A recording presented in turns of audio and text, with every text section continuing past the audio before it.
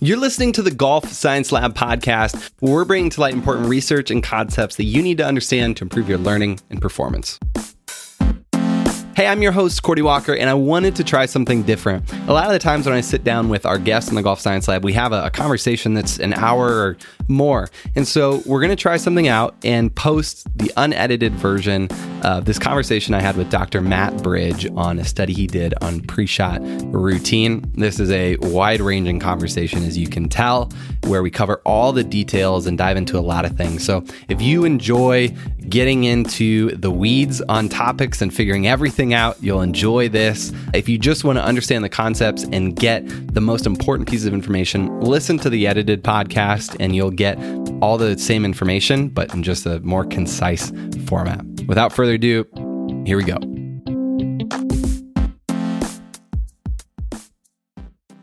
So there's been a study that's been making the rounds lately on Twitter and Facebook talking about pre-shot routine. It was conducted on the European Tour, and it was really, really cool. I thought it was fascinating. So I was like, man, we have to dive into this and figure out everything that's going on here and why these results are happening. So looked it up, and it's a great researcher, a guy who's really involved in the golf space, Dr. Matt Bridges. And so we're going to sit down with him and talk about everything. Matt, how's it going? Great. Thanks, Cordy. Thanks for having me on. Yeah, for sure. So if people don't know you, haven't heard your name, give us the quick 60-second background of kind of who you are and what you do. I'm based at the University of Birmingham over here in the UK. Work in collaboration with the Professional Golfers Association over here, delivering their coach education programs. And my research, teaching, and my fascination is around the science in golf. Perfect. So take me back to the study on the pre-shot routine. Take me back to like the first email or the first phone call that you had about this study. Like what was the kind of initial mission? What was trying to be found out in that initial phase? So, our initial, if you like, first contact with the European Tour and RSM, who are sponsoring the study, who are a tax and audit company over here. That would have taken, the summer of 2016. They approached me and said, we want to do something different. We want to, rather than, just advertising around the tournaments. Obviously, you just had the RSM Classic over there. We want to do something really novel. We want to equally do something that's useful for players, both players on tour, and amateur players as well. And so we kind of bounced a few ideas around it and came around with this idea, well, let's try and understand player performance and start to understand player performance. What makes European Tour players as good as they are? Equally, when things don't go as well as they wish, what's different, what's changed as such. And then one of the key things we also wanted to get out of it is actually to give some feedback to the players on tour themselves, but also, to amateur golfers, what does this actually mean for your game as well?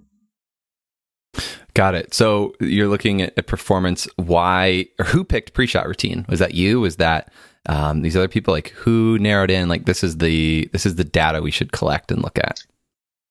Well, yeah, to some extent they had their own ideas already, but it kind of fitted with something that would be interesting to look at, because in the sort of science research world, we have a lot of information, a lot of studies on pre-shot routine, and there's certainly some good evidence that having a pre-shot routine can lead to improved performance in a whole host of sports. And equally, what we wanted to do is get some data that nobody had got before. So the key aspect of the study here is that everybody collecting the data, the RSM volunteers that we had, 40 at each tournament, they're inside the ropes, 20 yards away from these players taking these measurements. So pre-shot routine is obviously one of those things that can lead through to performance. We often in golf, we're obsessed with the outcome. That one of the advantages we have like the strokes gained, strokes lost statistic, which allows us to kind of look at different shot outcomes. But, what's most important in terms of a player is the process that they go through that leads to those outcomes. And, because that's what creates the outcome. So pre-shot routine really fitted with some of the work I was doing here at Birmingham as well. I just had a PhD student, a guy called Dr. Noel Rousseau, who's a PGA professional, finish up around this idea of pre-shot routine. And actually, he looked specifically at time over the ball in his PhD. And so the two things fitted together really nicely. And we kind of went forwards from there. Got it. So describe to me this data that's collected. You touched on it there briefly. Give me the detail. So they're volunteers. They are out there watching. How did they time? What were they timing? That kind of stuff. Okay, so this was one of the things where I really had to give it some thought, because my sort of the golden thing that I was looking for is just you let me film every single shot of every player, but with media rights and things like that couldn't happen. So we got 40 volunteers who were all golfers recruited for every tournament, and they would follow. They were in pairs. They would follow a player, and if the player made the cut, they would follow the same player for 4 rounds. And so they were working in pairs, because one of them was looking at what are the things, the behaviors that happen in the pre-shot routine. So is there a firm club choice? Is there a discussion around the yardage? Is it unsure? How many practice swings they take, where they take those practice swings, if there's sort of a negative reaction to a shot, or a putt or whatever it might be, including throwing clubs, snapping clubs. We had 1 or 2. Then the second sort of volunteer was collecting all the data for us to actually calculate strokes gained over here. So a little bit different to the PGA Tour on the European Tour, in that we haven't got the ShotLink set up. So what we had to do is collect that data ourselves. And so we had the volunteers out there with GPS devices, recording the lie, recording the yardage through to the green. And then obviously one of the other key measures for us was the time that a player spent over the ball from address. So from when they first addressed the ball through to impact. So they were timing that on a stopwatch. And, if I was to be brutally honest, that's one of the limitations of the study that we have here. But, when we sort of chewed it around before we decided to go with this approach, when you've got 22,000 shots, you're going to get some duff ones in there. But we went through quite an extensive screening process in the data analysis to ensure that the ones that, there was no real explanation for why it was that long or that short were screened out. So that's what the volunteers were doing, and they were out there inside the ropes, walking along with the scorer, the scoreboard carrier, and like I say, about 20 yards away. So it's really close, getting really good observations of these players. Logistically, this sounds crazy. It's a lot of data that you're collecting and a lot of volunteers. And you said 22,000 shots. That's like, this is insane. This is a lot of data to sort through. Yeah. I was going to say the good thing is I didn't have to input it. So we employed a data entry company to get all the input done. I had to check it, but the main part of getting it put in was by a data entry company. But yeah, logistically, it was trying to coordinate people to get to the golf course, to get through queues, and to get a car park space that's really near the entrance, and then to get some people there for a 7 a.m. tee time, but then other people don't have to get there till say like a 1 p.m. tee time, and ensuring they're all coming. And so yeah, it was really difficult. We had a great team around us. So we had Lucinda, who was helping us organize and recruit all the volunteers and making sure they could all get there. And then we had Mike and Alex from Wasserman, who helped us to sort of coordinate on the ground as such. And to be honest, what really made it work was the volunteers, the RSM volunteers, in terms of, we gave them training, and they came in the day before the tournament, and we gave them a full briefing and training, gave them a chance to ask questions. We had the tournament referees come down and talk through the whole process of being inside the ropes. So they got it all really clear. And, I'll be honest, I think some of them were a little bit daunted when they first went out there. So we always looked really closely in the first round they did at the first couple of holes, how they recorded things.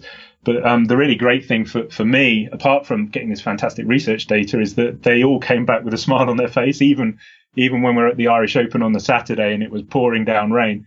They all came back with a smile on their face, having a great time learning themselves from seeing these great players inside the ropes. So you mentioned that you would have preferred to have video, and I get that for accuracy's sake, because you could time it yourself or in some sense like that. How accurate do you feel that the data that you got in this was, because it was humans hitting a stopwatch, I'm guessing, or something? Yeah, it was humans hitting a stopwatch. So that as I mentioned, that is a limitation, obviously. But we gave them a lot of training, and one of the key things that we made them do as volunteers is actually not wait till the first tee to start timing, to go and find their player on the range, on the practice putting green, on the practice chipping area, and to actually practice timing them there. We also gave them some videos beforehand to practice their timing with. And what's really key for us is actually defining what address is. And so, that's a lot of the briefing was about, what is address? Because for each player, it's going to be slightly different. It'll be club to the ball. Some will be their feet will settle first. And so what we know is, because we didn't have the same volunteers at each tournament, is, if we followed the same player, one volunteer might have picked something slightly different, but we then normalized all of the data for any one tournament. So it allowed us to be reassured about, that we can compare between tournaments. Will there have been some inaccuracy in the starting and stopping? Yes, but we went through quite a lengthy sort of statistical workup to identify outliers, first of all, things that looked odd. And then out of these sort of 3,000 shots that looked odd, and we went and looked at I went and looked at every single one, is there a real explanation? So on recovery shots, for example, so where somebody's recovering their ball from a really poor lie, then sometimes there was a lot longer over the ball. And so, that maybe was explained away. But on other shots, where we couldn't see an explanation for really odd, long or short time, be that either in the actual numeric data we collected, but at the same time, the volunteers are also writing out handwritten observations as well about what was happening. So it allowed us to go really clear on the data, and we screened all of those out. Will there have been a little bit of inaccuracy? Yeah, absolutely. But with that volume of shots, some's going to go some way, some's going to go the other way. So we're very confident overall about the quality of the data. Got it. So how many tournaments did you have volunteers collecting data at? Was it? We had a sort of a mini dry run at the British Masters in late 2016. So I'd call that like a half tournament. And then we did 4 tournaments in the 2017 season. So we did the BMW PGA Championship at Wentworth. We did the Dubai duty-free Irish Open over in Northern Ireland. We did the Aberdeen Asset Scottish Management Scottish Open up in Dundonald. And then we finished off again with the British Masters at Close House in sort of September time this year. Got it. Okay. And then I saw it's 47 guys that you collected data on. How did you pick which players you'd collect this data on? Well, obviously, one of the things we have to do with a piece of research, we have to let the players know it's going to happen. So we actually built this into the player briefing document for all the tournaments that we were going to, and actually across the year. So we worked really closely with player relations at the European Tour. So we had some players who instantly went, "Yep, I want to do this. Yeah, just follow me. It's not a problem." So they came into the study, and we, as best we could, if they made all 4 tournaments, or they had the rights to play all 4 tournaments, we'll follow them at all 4 of those tournaments. And then equally, with the permission of the tour, we were allowed, and through working with player relations, to follow more or less who we wanted throughout those 4 tournaments. Got it. That makes sense. Okay, so the nitty gritty here. When does pre-shot routines start and end? Like, what is this time? How did you instruct the volunteers to start the timer and end the timer? Okay, so the timing is all about time over the ball.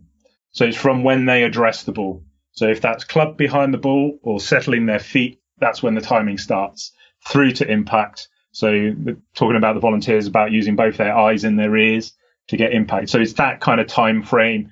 If you want to give me if I want to give you a rough sort of number of what the average of all these players was, is about 7 to 8 seconds from address through to impact over the ball. So that's what we're timing.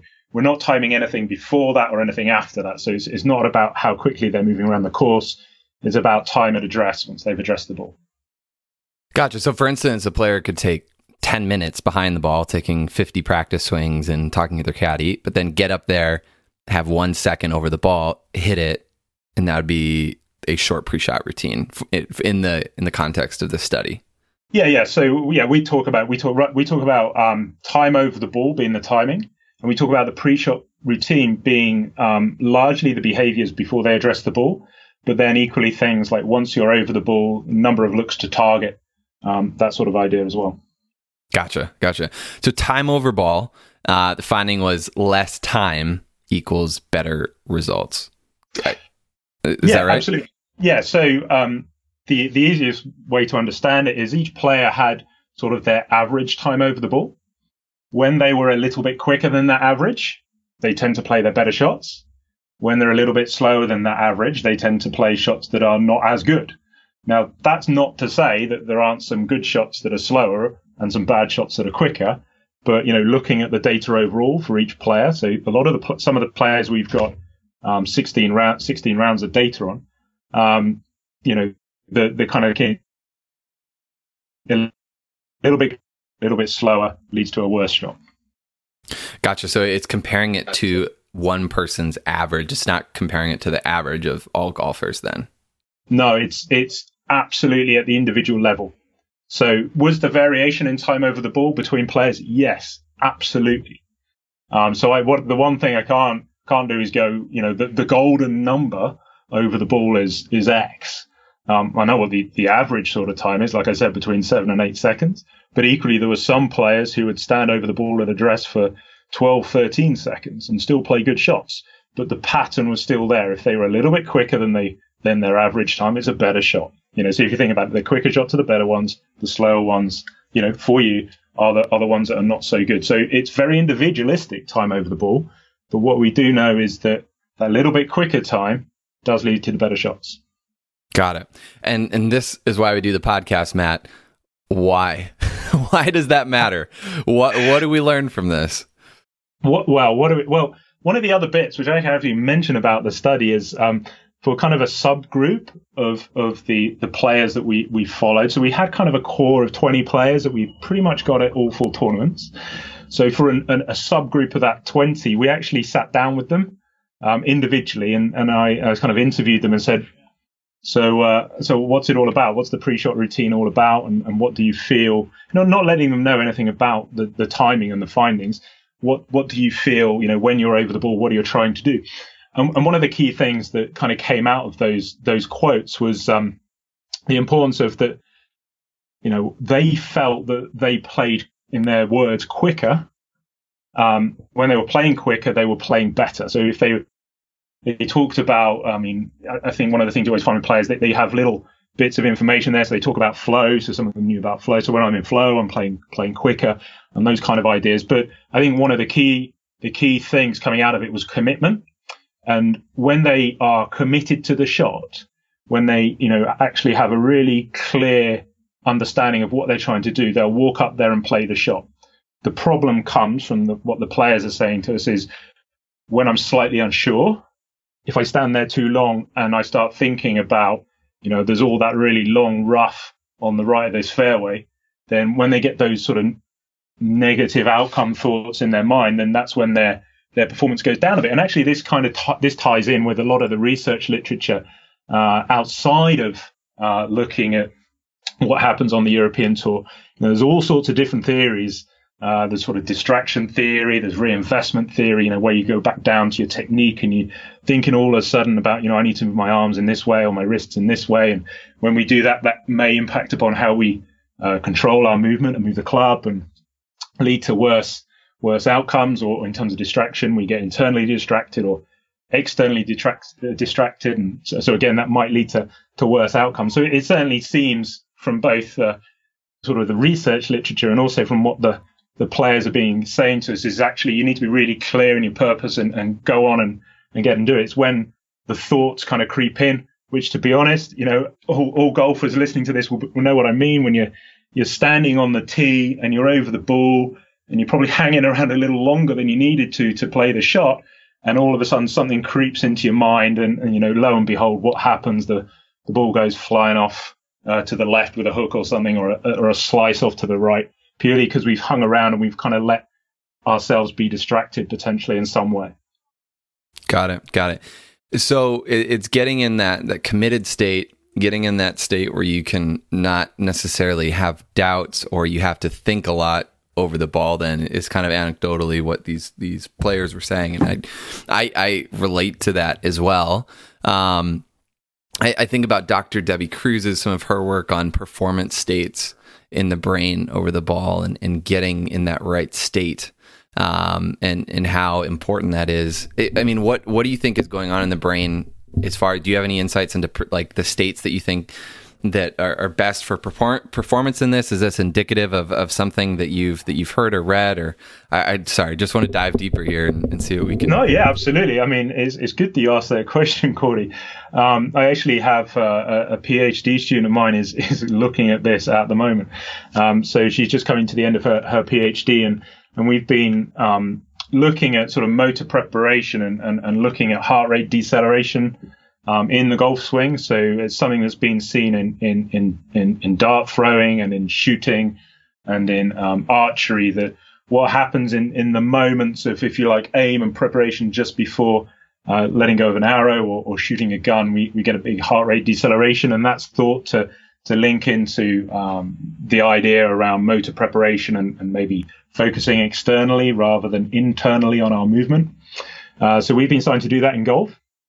And so one of the things that, I think maybe is certainly happening when people are playing good shots is that they're going through this heart rate deceleration phase, which is indicative or suggestive of a more external focus in terms of what they're doing and focusing on before they, if you like, pull the trigger on the swing.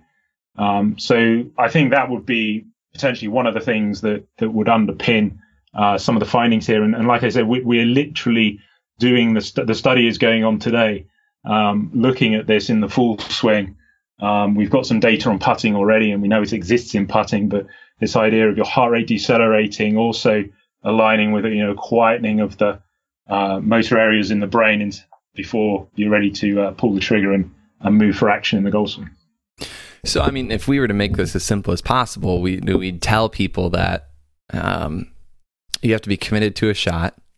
Your brain can't be going through a 10-point checklist of internal cues and standing over the ball a long time trying to figure things out. Is that the simplistic? Yeah, absolutely. Yeah. So one of the when I was talking to the players, I had the privilege of being able to talk to them about it. They all said essentially, make your decisions at your bag, get your yardage, get your club. Always have a target. Think about where you want the ball to move. As soon as you go up to that ball, get over the ball, play your shot, and go from there. And that's what leads to performance in their opinion. So your guidance that you gave there was absolutely right. Was there any relationship between the pre-shot routine before time over ball? Did you look at anything around that as far as like if people had spent a shorter amount of time behind the ball, for instance, and they had a longer amount of time over the ball, like there was some relationship there with those two things, or was that not something that you looked at? No, we didn't measure the time that they spent at the bag before they went to address the ball. What we did measure in the pre-shot routine is actually consistency of behavior. So how many practice swings, where the practice swings took place, once they're over the ball, how many looks to target. And the actual finding in terms of pre-shot routine is greater consistency is what leads to greater performance in there. For these European Tour players, where that's really important is in rounds 1 and 2. The individuals who miss the cut are typically the ones where their pre-shot routine is less consistent in terms of the behaviors. So, like I said, practice swings, looks to target, where they're standing to take those practice swings, and even picking up a start line standing behind the ball before they go to address it. I noticed when I was looking through the data that there was a greater impact on putting versus tee shots, for instance. Was that just time over ball, or was that pre-shot routine consistency as well? Yeah, that's the big story around putting for me is time over ball, but pre-shot routine consistency plays into that as well. Okay. So the key things is consistency in the routine, and then time over the ball in terms of putting and tee shots as well. Those are the two key areas. Why do you think that there's it looks like a much bigger impact with putting than tee shots. The time over ball had. Why such a difference there? I mean, that's a really good question. It's one I'm still, because, literally we kind of just got the data and put out these initial findings, and it's still one that I'm kind of puzzling over a little bit. Because one of the things where if I broke down the putting into different distances, around those 3 to 5 foot putts, it is a massive effect. Where you are that little bit longer over the ball has a huge effect on outcome. And actually, one of the things that really shows that is we modeled for these European Tour players. So for these 20 players where we had all these rounds, we kind of went, okay, let's hypothetically take out all the longer times over the ball. So, if we remove those shots and replace them with like an average outcome for what you should do from that line, that distance, what would happen to your score across a tournament? And so that it kind of works out that across the tournament, they would be, on average, 1.2 shots lower across the tournament. Some would be 3 shots lower, some would be 1 shot lower, but the average shook out at 1.2. And that means a lot more money for them. But what's really interesting in terms of your question, in terms of putts and tee shots, is that most of those extra sort of gains came in putting for most of the players. Hitting it off the tee, you get small gains. And the players themselves these days are talking about fractions of a stroke gained. So they do get small gains there. But the real big gains are around putting and being a little bit quicker over the ball when you're putting. Got it. And do you think it's that same thing that we talked about before with kind of the heart rate dropping prior to performance and that whole thing? Is that why that's important with putting, and that it shows up much stronger? Is that it's a more feel-based, less technical aspect of golf, or like any insight there? Yeah, absolutely. We have study data on putting already. And, that's one of the things that we do see in better putters is we see a more pronounced heart rate deceleration before they come to putt the ball. And then equally, that deceleration is more robust under pressure. So if we took a putter who is not as good under pressure, what we'd see is, if we ramp up the pressure in some artificial way through having a leaderboard or telling them we're going to put the putt on social media or whatever it might be, or put some money on the putt, lots of different ways we can do this. For the really good putters who can deal with that pressure, they maintain this deceleration in their heart rate. For the putters who maybe can't or don't have the coping tools to deal with the pressure as well, then we see that there's either no heart rate deceleration or a reduced heart rate deceleration, which also then leads to reduction in performance as well. Gotcha. So do you think this is one of the most important findings then of the study, is like this time over putts that yes, people should pay attention to? Yeah, absolutely. For me, so as I said, we gave the European Tour players individual feedback. So the kind of the 20, the players where we had enough data to make it, actually we're pretty sure what we're seeing in you. So we've got, at least 8 rounds of data on them. I'm just going off the top of my head, something like 70% of them, that the main focus was time over the ball with putting. So it's not to say that, other ones wouldn't gain from better time over the ball on tee shots, but for me, it really is on the green and around the green. Got it. And I think that's something easy to change, which is a good thing, and something to become aware of, and it's something to focus on, which is nice. It's not this kind of unmeasurable thing. Anyone can kind of think about this. So is the idea here then, if you're spending too long, if folks, they feel like they've spent a long time over the ball, those thoughts creep in, just to back away and restart then, do you think? Yeah, absolutely. But it's the discipline to do that. It's having the discipline and being disciplined in your, golf is very much about discipline, making good decisions at the bag, good targets, good strategy. But then when you're over the ball, if that is coming in, the time to, back off. I need to stop, because I think it's often quite easy. We kind of just stay there and kind of then rationalize, almost more thinking that it will be fine, and it doesn't work out well. And we know from, like I mentioned, Noel Rousseau, one of my ex-PhD students who graduated a couple of years ago, we know from one of his PhD studies where we manipulated the time people had, that if we give you longer than you normally are over the ball, then cognitive thought increases in that time. If we cut it down a little bit, it doesn't necessarily reduce, but the key thing is it doesn't, it's not getting longer. So not being longer over the ball is really important.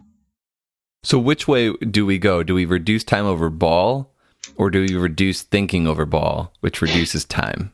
Like which way do we think? There's two. I think personally, I think time sort of drives that one. Certainly from the work that we've seen with Noel's PhD, that if time is sure, then there's a tendency. It wasn't statistically significant, but there was a tendency for less cognitive thought. But definitely when time was longer, cognitive thought went up.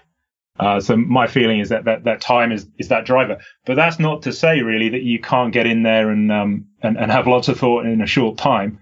But you'll probably realize it at that point.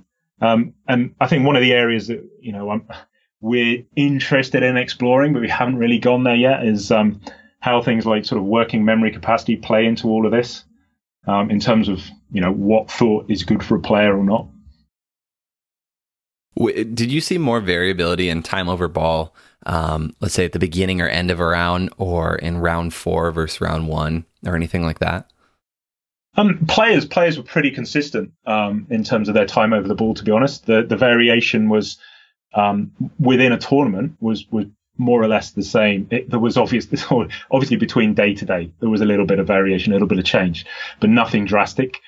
Where we did see some considerable variation is in tournament to tournament, and I can obviously go in and pick out individuals where we've got multiple tournaments on, and I have a graph that kind of didn't make the findings as such, but it was one individual, and in one tournament we plotted their kind of the whole spread of all their tee shots. So we sort of showed the tee shots over time. So from quick all the way to slow, and they're all plotted out as these individual points. And so there's this massive spread when this player finished in the top 40 of the tournament, and the spread gets smaller when they finished in the top 20, and when they finished in the top 10, that variation. There's still variations. That's one of the things we need to remember. There's still variation in time over the ball within any one round and tournament, but that variation and was a lot reduced, and so they were a lot more consistent when they made the top 10. And then for me, graphically, I know I can't show you it here. That really sort of is a really great picture in terms of how consistency plays into performance. Any ideas on what causes that difference from week to week versus day to day?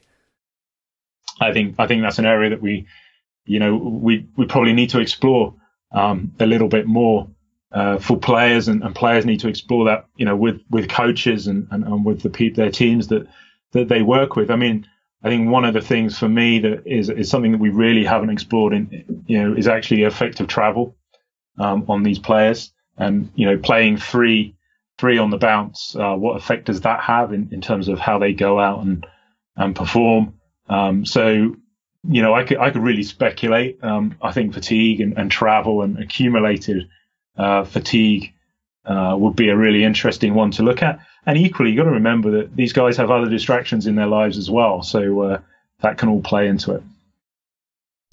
Got it. So you think that some of those factors, like these external factors, impact time over ball? I mean, it's crazy to think about that can have such a big impact on that thing. I think Cordy, I'm really kind of speculating there because I haven't. No, for sure. Measure them, but I'd imagine that anything going on around a player, could potentially have an impact upon. What's going equally, their kind of state of mind, what they're thinking about, what they're trying to get out of the tournament. And that would be, what I'd love to do is take a much sort of deeper dive in with a couple of players and follow them really closely across a whole season and kind of, well, not a whole season, but a series of tournaments, and really understand everything that's going on. Because if we're really going to understand what drives performance here, we've looked inside the ropes. We also, on one of the tournaments, collected some data on the practice ground. But there's so much plays into this setting that, we've only really just tapped the surface of what could drive performance in these players. And it, you would expect, for instance, I'm looking at Andy Sullivan's, the data right now. Okay. I'm looking at like his player dashboard and change in time over ball and just, some of the differences from week to week. These are the best players in the world. And it's fascinating that they're changing the time over the ball, from tournament to tournament, from week to week. It's really surprising. You'd think that they would be pretty much the same all the time. No, yeah, absolutely. And I think it does vary. I mean, one of the things the players asked to have the actual time over the ball there, I would always caution on that, because what we did when we actually looked at the data is we normalized the time over the ball to a tournament. So we looked at change from the average for that tournament. If I had exactly the same volunteer measuring the same person for all the tournaments, I'd be a lot comfier at looking at raw time over the ball. The players asked for it to be in there, so we put it in there. But for me, the better way of actually looking at this is the variation in the time over the ball over the quicker and the slower shot. So I'm always a little bit cautious. Although actually in a lot of the players, they are pretty close tournament to tournament, about looking at those actual figures of the, seconds and hundreds of the second over the ball. In that case, because it was recorded by different volunteers, and that's why we normalize that data in our analysis. For sure. So time over ball, what was the specific relationship again? It was you said 1.2 shots per round. So what we did, we said, okay, if we took out all of the shots in a tournament, for one of these players, and where they stood over the ball, considerably longer than normal. So that's, we went, what's considerably longer? Well, a second is going to be considerably longer. That's a measurable amount of time that we can be quite confident on. So all shots that were over a second longer than their normal for that tournament, or actually that round, would take those out of the analysis and kind of go, okay, so what strokes did you gain or lose there? And let's just kind of give you a 0 strokes gain loss. And then how might that play into your final score at the end of the tournament? The average number was 1.2 shots change, as in better. So the score would be lower at the end. And for some players, it was 3 shots lower. For some players, there wasn't actually much effect. And I think that's one of the really important things to remember in here. There were people in the study who were actually really quite consistent, both in terms of their time over the ball, and also, looks to target practice swings in their pre-shot routine. And so one of the things we can say about that kind of individual, it's something else is driving the outcomes of their shots. So we need to remember that time over the ball, pre-shot routine, yes, it has an influence, but there are, as we already mentioned, a whole host of other factors that are going to be underlying performance. Yes. Yep, for sure.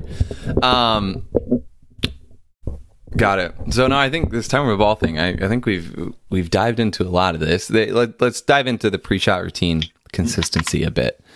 There's my question. I lost it. I found it again. I think when I think about playing well, when I think about watching players that are playing well in big moments, I think the word flow comes to mind, etc. And you understand that they're not taking a bunch of time, right? They're not over analyzing things. They're not working on their golf swing. They're playing, they're performing at their elite level. And so I think understanding that they play faster is good. Did you find any players that played worse when they had faster time over the ball because they started to rush too much? I think that definitely occurs. Okay. There is a point. So, I mean, the key thing from this is finding what works for you. That's what these players, they work with their coaches. If they have a kind of a psychologist, a sports psychologist, or whoever who works with them as well. Then they work with them to develop their routines and what they do. And, for any one person, there's likely to be, that range which is optimal. But you need to go and work out what that is for you. So, my best advice there will go and see a PGA professional and talk to them about it, and kind of go from there. So, you can get too quick. And equally, I also think you can get too consistent. So there was always variability within the data. So we shouldn't be looking for zero variability, 100% consistency. You talked about looking at Andy Sullivan's dashboard, and what you can see there, if we think about the looks to target and practice swings, the different colors indicate, the more different colors are, the more variability there is. So, there can be variability. And actually, that's really important, because if we think about shots on the golf course, every shot's unique. You walk to your ball, you find it, and it's maybe a lie you've never seen before. Even if you're on your home course, you're in a position you may not have been in before, with where the ball is, with the combination of the wind and where the pin's placed. And so you have to adapt, and you have to have variability within your system to adapt to that. And so, if I was to give people the kind of the rule of thumb on what people do in terms of behaviors, it's 2 practice swings, 2 looks to target. And I would say, that's kind of a guideline that comes out of the European Tour. And you can be pretty much, if you went 2 and 2, that's what most players do. But within that, there is variability. And I think one of the key types of shots where we need variability is in bunker shots, because they're all pretty different, and recovery shots as well. So where we're recovering our ball from a hazard, or from the trees, or somewhere where we can't play a normal shot towards the pin. And one of the things that we saw when we looked at recovery shots and bunker shots is that actually this idea of time over the ball and consistency is different there. There is no pattern between good and bad shots if you're playing out of a bunker or playing a recovery shot. And, if you want my take on that, that's because they're very different each time. So it probably takes a little bit more figuring out. And because the nature of the shots, if it's a fairway bunker that's quite shallow, that would be different to when we played the Irish Open over at Port Stewart. We got the pot bunkers in there where, getting out is the priority. But if we were to go to tee shots, approach shots, and putts, that's where consistency and time over the ball really come into play for me. Got it. So I'm looking at what you just mentioned, the 2 looks to target, 2 practice swings, and then kind of the consistency. Is that where, there's a number of times that, for instance, Andy Sullivan took 3-4 practice swings on approach shots. So for instance, he would take more practice swings on approach shots first tee shots, is what I'm seeing here. Yeah. That kind of thing. Yeah, absolutely. And I think, I give you if you like, the group average, and it's actually one of the difficulties with science. We often look at things at a cohort level in science, but when we're playing individually as a golfer, we're an individual. So it is about working out what works for you. And I wouldn't be surprised if people had a different routine, and actually most of these players did. For certainly, putts is different to tee and approach, and sometimes tee and approach would be different. They were often very, very similar between these players, but putting is very different. So it's actually coming up with a pre-shot routine that works for you for the different shot types that you're going to have to play. And one of the really key things is if I was to go and look at amateur golfers and maybe look at them on the practice range, I think maybe they're starting to get better in terms of a bit of variable practice. And I know you've had some podcasts on that. But the one thing that they don't ever really do is practice their pre-shot routine. And when we talk to the European Tour players, they don't do it all the time, but they certainly have specific points in the week where they will practice with their pre-shot routine. Because, it's one thing about getting the golf swing sort of grooved and moving well if you want to think about technique. But if you don't practice your pre-shot routine before you go and play, it's going to be a bit alien to you. So, I think it's about, for amateurs, finding, the pre-shot routine that works for them with their coach, and then equally practicing that, not just going and playing the competition at your club on a Saturday and then introducing a pre-shot routine, having not practiced it for the rest of the week. I'm looking at Paul, do you say Waring or Waring? How do you say his last name? Waring. Okay, I'm looking at his data here. Very different over the course of these 3 tournaments that you have in here for his player dashboard. Looking at the looks to target and practice swings. And it's very much, he's increasing the number of both from tournament to tournament. It's kind of like, it looks really interesting. Any insight into what's going on there and why that trend happened? Well, I think actually, if you look at Paul's performance in those tournaments, it was very varied.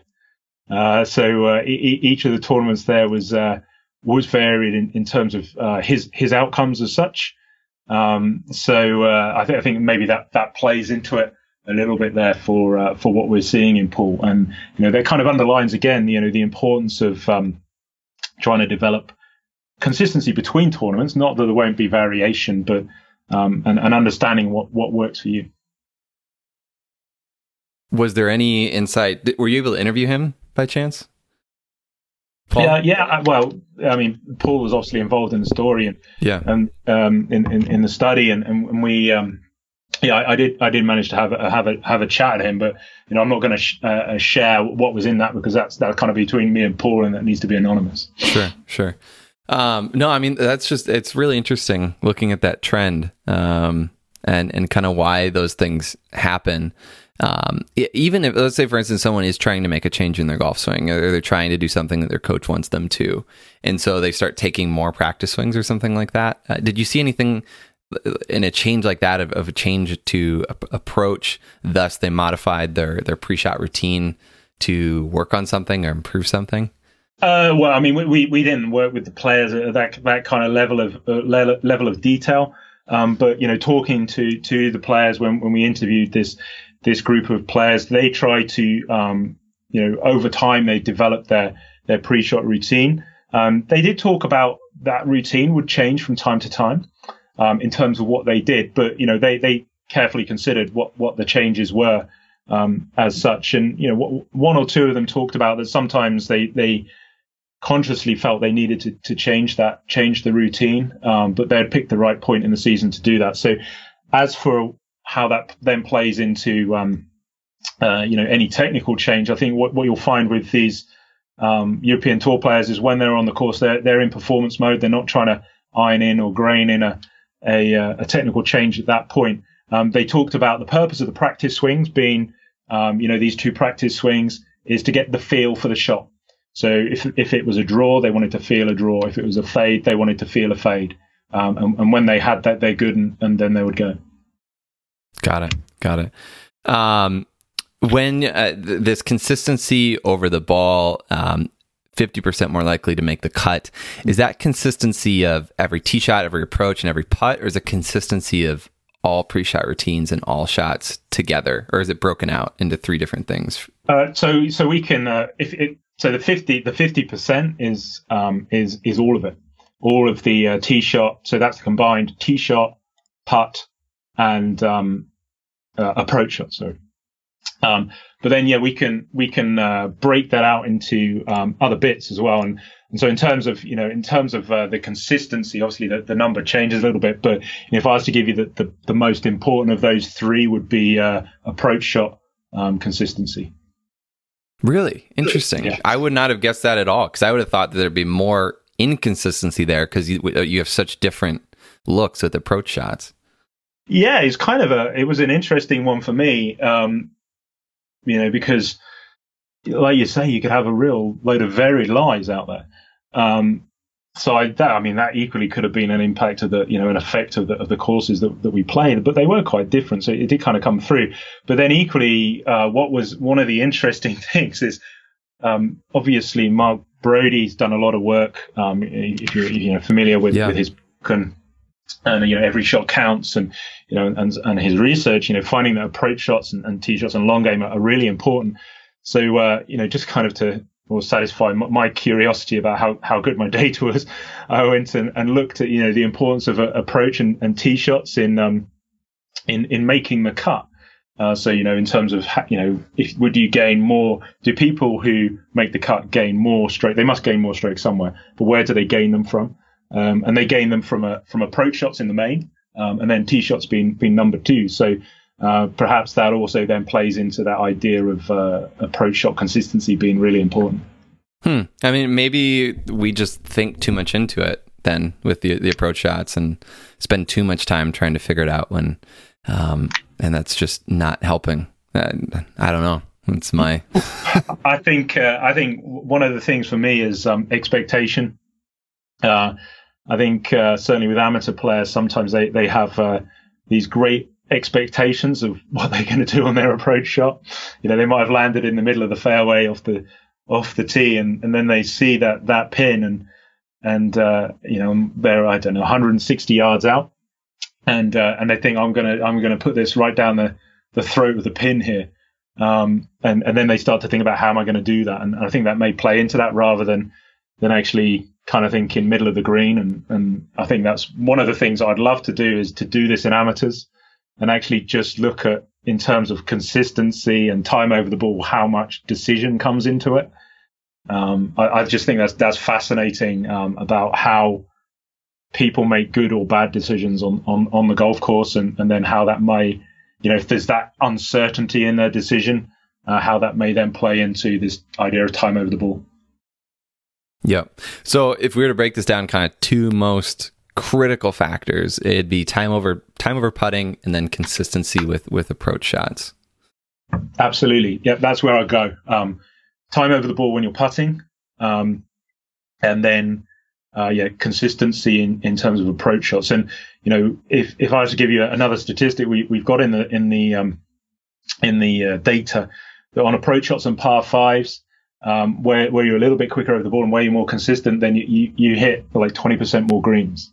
So I think any player would take that. Approach shots on par fives. Interesting. Yeah. So that short wedge game. Yeah, or equally, we've got to remember for these guys, this is a second shot to the green for most of them. Okay, got it. Huh. That is that's fascinating. Okay, cool. Man, we've covered it. I feel like there's so many other questions, so many things to dive into here. I could talk about this forever and ever, to be honest. I'm still kind of picking, every now and again I'll come up with a question and think, hey, that'd be really cool. I wonder if that's in the data, and go and have a look at that. And there's a number of areas that I haven't even dived into yet, that I really want to kind of get into, which I'll do over time.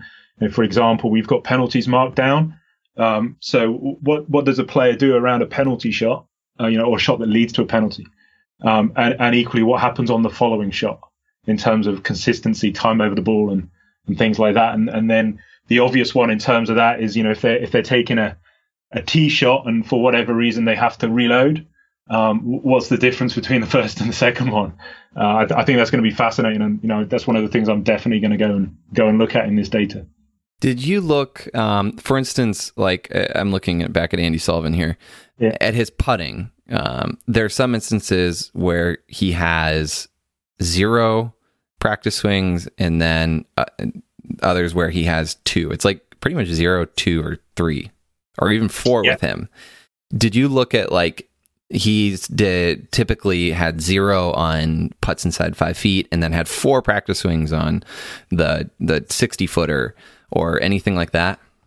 Not yet. I mean, these are all fantastic questions, and things that I want to do and go and look at this data. And I think this is with these 22,000 shots, and we've got about 18 different bits of information on each of these shots. So it's going to take a while to get through there. And I think what you'll find is this is just these are the first things that we're going to let come out and let everybody see, and there'll be more to follow. Yeah, for sure. My other question would be on the approach shots, the ones where they're taking 3 practice swings versus 1. Is that the recovery shot? Out of the hay? So the recovery shots, we so when we're collecting the data, we separated the shots out into tee shots, approach shots, bunker shots, recovery shots, and putts. So So yeah, the approach shots don't have the recovery shots in. So that's, this is the thing about approach shots. These are kind of fairly, fairly standard shots. So they're kind of, manageable lies. It's not horrendous. These are pretty straightforward shots. And I think that's one of the key things. Bunker and recovery shots are a different kettle of fish. You need some variation in there. You might need a little bit more time over the ball, just because it's likely that it's pretty new every time. But approach shots, if you're hitting the fairway, if you're in the middle of the fairway, okay, target's going to be different and stuff, but what you're playing from is consistent every time. Yeah, and how would you measure what is a good recovery shot as well? I guess I mean that would seem like it'd be difficult. We can look at the expectation of how many shots are to the hole, on average from that lie and that position. And then after the recovery shot, what's the average number of shots to the hole from the lie and that position afterwards. So, what the every stroke count, every shot counts, scenario that Mark Brody looked at, in our recovery shots, you can say, well, in a bunker from 150 yards, it takes you X number of shots to get the ball in the hole normally on average for a professional player. So once you've played that shot, how many shots are then left, and so you can work out strokes gained and strokes lost from that. Yeah. Any variation between weather or course conditions that you saw? No, it's fairly solid. I think the one thing I can tell you, not from a point of view of time over the ball, but when it rains, they play quicker. Yeah. But we didn't really see much in terms of the timings as such. In terms of times over the ball. I mean, one of the ones that I thought where we might see it is over at Portstewart with the Irish Open. It was really windy, and there's some tee shots there where you are pretty exposed. But I mean, it's limited data because it's one tournament, but there wasn't really anything that was jumping out at me as a pattern, and certainly in terms of the numbers, there was nothing there. That's super interesting. Is there any other questions or things that you've been thinking about lately that you think that we've missed, that we haven't talked about, that are kind of top of mind for you on the study? For me, is I want to drill down into individual players a little bit more. So where I've got more is, and really sort of do a deep dive into a single player and try and understand them really quite far down at the shot level. That's where I'm sort of going to head towards next, probably. But all the things, it's been great talking to you because it's kind of put more ideas in my head. Around the wind thing, I revisit that. And, the wind thing, obviously, I'm looking at it at a group level, but it might be individual players. If I go into an individual player that we see particular things. So it's just then picking that apart in the data and asking that question and seeing if there is what the answer is. Yeah. Another thing is with putting, for instance, right? Very specific, like what variations in putting conditions. So stimps of greens. I would be curious to see if a faster green they spend less time versus slower green or anything like that. Would be it'd be interesting to see if there's any difference. Yeah, there. I've got the stimps of all the greens on each day. Okay. But probably not enough variation. Yeah. Which is kind of, I mean, when we came to the British Masters, in the one just gone, that was probably the slowest. And I think going off the top of my head, something like Wentworth was the quickest because they've got the sub-air system there that drives everything out. But yeah, although, I say quick and slow, the gap wasn't that much. Right. No, for sure. When you drill down into specific player data, like you want to do, like, what are you hoping to find, or like, what do you think you can figure out by doing that? I've no idea. It's just intriguing. I'm just want to go and look at it. We've got some data on some winners in here, and we've got a whole, one of the things we did when we followed players, we try to pick a range. So obviously that's why we can talk about players who missed the cut and made the cut. But then equally, I think looking at individual variation a bit more closely across a tournament and what drives those things for players. like I said, I mean, I think I would love to work with a couple of these players and go, well, let's just follow you in even more detail and try and understand you even more. And actually, there's probably something in there in terms of being able, coaches to think about how they might better support their players, or something that they may be not looking at the moment in terms of going forward. Perfect. I think that we've covered the study and kind of talked through it quite a bit. Yeah, I mean, I think the only thing we haven't touched on is what players said about how amateurs practice. Fire away.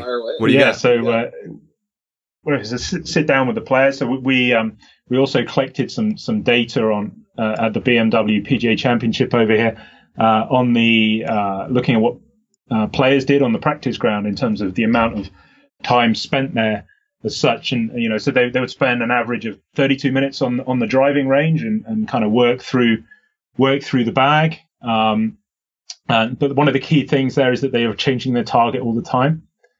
And when we talk to the players as well, they talk about the importance of a lot of them, not all of them, a lot of them playing holes on the range, thinking about the shots that they need on the course. We asked them about what would you advise amateurs to do, and it was to a person, it was, think when you're practicing, think about the shots you're going to need on the course. Don't think about trying to hit the perfect shot. Think about what you need. Don't overly think about your technique. And equally be prepared to go out there and, if you're going to go and play, there will be rounds where you play with something that's less than what you want, but you need to still play and be able to score.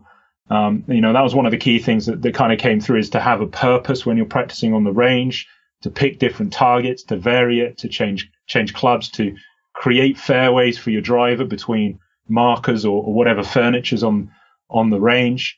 And actually make practice a lot more realistic to what you're actually going to do on the course. That was the key message from these European Tour professionals. Equally, they did say, at times we do technique, absolutely. But a lot of our practice, especially at tournaments when we're going to play, is aimed at getting ready to play, shots we need, playing holes. One or two of them talked about playing the first 4 holes before they went out in their mind on the range. And then getting out there and committing to their shots and being positive. I will pull that out, transcribe that, and blast that out everywhere I can. That is a lovely little snippet there. That is perfect. You have 5 more minutes for some rapid fire questions? Yeah. Okay. Yeah. I've just started doing these rapid fire questions because I think it's fun to end with a little bit of context, maybe of who you are. So here we go. Best golf purchase or gear that you've received lately? Could be anything from a shirt to a hat to a club. So, so I was sitting in my office here. I've got like 300 golf balls. That was good. That is a good thing. Those come in handy. I run through those. Let's see. Most memorable golf trip or golf course that you've played? That would probably be St Andrews somewhere. So I like the New and the Jubilee. I played the Jubilee for the first time when the World Scientific Congress of Golf was up there, and I really enjoyed that. I was just playing with some friends. We played it a couple of times. We enjoyed it the first time so much, and some people say it wasn't a great course, but it was actually the company and the people you're playing with as well made it a great round of golf, and I loved that. Nice. What bad advice do you hear most often given to golfers? Well, where do you want to start? What bad advice? If I was to kind of give you a general thing, that there is one way of doing it. You need to do this, comes out a lot, or you need to do that, when actually, you don't necessarily know what that person needs to do. And, so there are no models for the swing. There are parameters it needs to work within, but things that are trying to be overly prescriptive about how we move that club. Love that. That is awesome. Favorite club in your bag? Favorite club? Currently my putter. I have a Zen Oracle putter. They're made over here in Sheffield. I just love it. It's a solid block of aluminium. It's machined out. from a solid block of aluminium, and then it's anodized, so it hardens it up so the ball doesn't dink it too much. And I just love the feel of that putter. Nice. That is I'll have to check that out. I don't know if I've seen that before. Okay, let's see. Oh, this is a great question for you. Young teenage golfer, let's say 15 to 18, something like that. They tell you they want to play on tour. What advice do you give them? Have something to fall back on. It's really hard to get up there. So yeah, don't neglect your education. But yeah, work hard, enjoy it. And have something to fall back on. It is really hard to get out there.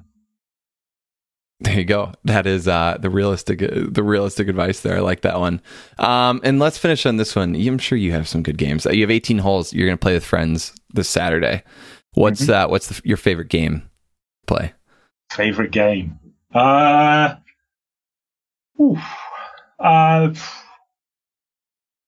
probably play some sort of skins game. Maybe, I don't know, pound a hole, something like that. There you go. Well, that wraps us up. This has been fun, man. I feel like we have dived into this. I will work on putting this together. Do you have any other interesting graphs or anything that people haven't seen or that are maybe a little different that you think should be shared? Yeah, the one I talked about, like it kind of shows this player's performance. It doesn't say who the player is. But that one's really good in terms of it's just tee shots, but it kind of shows this idea of the consistency being more and a better performance in the tournament. That's kind of cool. Yeah. It's just I can flick that across to you. That's no problem. Do you have any? Because I like looking at these player dashboards and stuff. They're awesome, but they don't have the results on them, so it's kind of hard to correlate like what I'm looking at to how the player did. For instance, Andy Sullivan's, like, am I just missing where it says how he did in these tournaments? No, I mean, because these are aimed at the players, they know how they did. Yes. so we didn't kind of put it on there. But equally, there's like the players get an ever so slightly different version.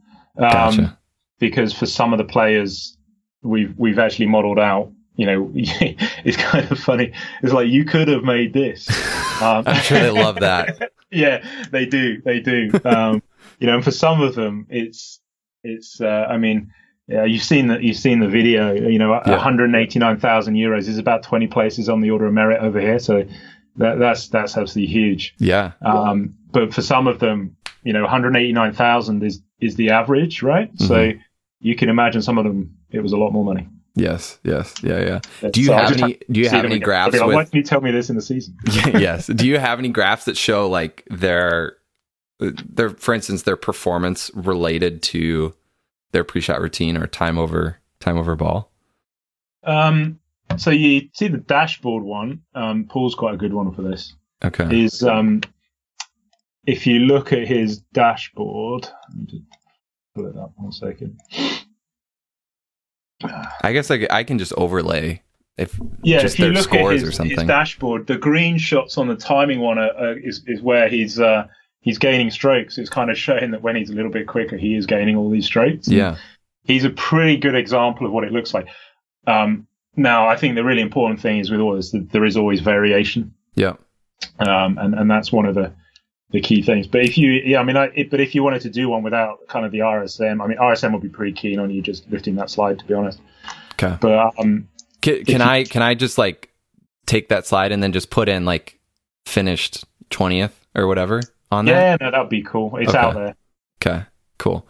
Yeah, no, I think it'd be good if you could show like a little context. Obviously these are for the players, like you mentioned, but I think it'd be interesting to see the data compared to their performance, obviously, and the change. Yeah, but players get they get a lot more developed information. Yeah. Their own personal dashboard. Yeah. No, it's cool that you've released all this though. And then, do you have like a formal like published study that you're working on, or is this? So what I'm hoping to do first call when I find a moment is to get the abstract written to get it into the World Scientific Congress of Golf over Abbotsfille next year. I'm actually on the organizing committee for that. So are you? Okay, cool. Yeah. So I've already booked my flight, so it better happen. But yeah, the idea is that I'll put something over there, whether I kind of put a number of things or whether I kind of go, I might need a little bit longer than normal to get through all of this stuff. And then actually one of the other things I thought is, well, maybe I'll find a golf coach and I can talk about what the tour players are doing and maybe they can then translate that into what it means for amateurs. So another kind of workshopy thing I thought maybe about, rather than just going, this is the research, what does it mean if there are coaches there and stuff. Yeah. No, for sure. That'd be interesting. My next suggestion for you is to strap in, it's an EEG that measures brain activity, right? Yeah. So that's why we use heart rate as a proxy. So we're actually currently investigating, and it's a pretty good proxy. We're actually currently investigating how we can get ECG accuracy. So in terms of heart rate, which is what we need on the course, and we think we can do it. We've actually kind of put together a design for a little study here that we haven't had time to run yet because the weather's closed in, where there's these what are they called, Hexoskin vests that give us ECG accuracy, and I keep trying to push players on European Tour players. Can you just wear one of these for me? What about the have you seen, it's called the Aura ring that measures heart rate as well? Have you seen that? What's that one? I don't know. Is there any way that you could track heart rate with like a Fitbit type style thing, or is that not enough detail? Yeah, it's not enough. What we need is ECG accuracy. Okay.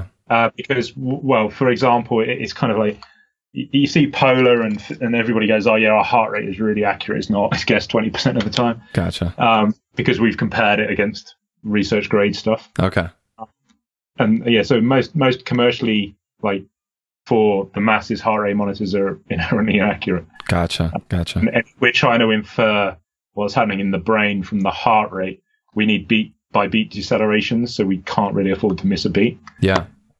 So it'd have to be like Exoskin will do that for us. We've talked to them about that, and they've got the evidence that it is actually that accurate. So that's kind of on my list of when we get through winter here is to get piloted with some players out on the course and then try and persuade some tour players to do it. That would be amazing. I hope that you can do that, because using this timing data with that data and looking at the relationship there. Wow, that would be really cool. Yeah, that would be cool. And equally, at the moment, there's lots of discussion going on, which I'm not particularly party to, between RSM and the European Tour about what they want to do next year. So I'm hoping that they'll want to do something that builds upon this. So yeah. So I think it'd be kind of cool to go, well, we found this. Let's try and, find some players who are real keen and do like a little interventional case study type thing. Okay. Nice. Well, thank you so much for your time. It's been, time is flying by. There's just so much to dive into. I really appreciate it. And congrats on getting this all out there and everything. That's really exciting for you. Yeah, thanks for getting in touch. One of the things we really want to do is get the study out there, because I'm absolutely certain this has benefits not just for European Tour players, but certainly for amateur golfers as well. And if you'll know, if you watch amateur golfers playing, they're the ones who stand over the ball for ages and ages and ages. Yeah. So I think it would have an even bigger effect in that group. Oh, for sure. No, this will be good. I'll let you know how this goes. And if I have any questions or anything following up on this, but just come back to me, no problem. Appreciate the time. And if you ever have anything new come out or anything else that you want to talk about or promote that you've been working on, just always feel free to let me know. We haven't really touched half the stuff that we do here. Yeah. In terms of the, obviously with the PGA's relationship, we have a lot of golf related research, and I have PhD students looking at stuff. And so, we have plenty of things come out all the time, really. Like I was saying, I was just finishing one of my PhD students who's looked at, if you restore somebody's kind of postural structure, make them stand better and free up, upper cross and lower cross syndrome, does it make any difference to the golf swing? It doesn't. There you go. I love that study. It basically our kind of, we then went, okay, so we've done these group size studies. Actually, the only thing that really makes a difference is like forward head posture, so kind of poking chin, kind of where people have, you see them walking around. And actually, I use a slide of Justin Bieber in one of my lectures, because he's very much with his head kind of sticking out off his shoulders. There you go. And actually putting your head back on your shoulders has for the majority of golfers, has actually a pretty positive impact in your swing quite quickly. But in terms of improving like lumbothoracic posture and scapular control and posture, it doesn't, feed through to the golf swing. But what it probably does, because we then did some case studies, is give you a better chance of being able to make a coaching change. Which fit with this idea of constraints and stuff. Sure, that makes sense. How could I keep track of what you guys working on? Just ask you? Or is there really any way? What's going on? Yeah. Okay. No problem at all. Often I'll put stuff out on Twitter if we've got anything that's going on. And the other one is my colleague, Dr. Martin Toms. He's the program lead. Obviously, you'll know Martin. He's the program lead for our programs over here. So he's actually interesting to talk to around the kind of sociology and development of golfers and performance development. And we have a shared PhD student, a guy called Ian Peake. Yes, I've heard of Ian. So Peake he's just started his PhD with us, looking at the kind of that amateur professional transfer. Gotcha. Interesting. Well, I will definitely reach out again soon, and I'll let you know on this. But man, thanks so much for the time. I will I will talk to you soon and let you know how this goes.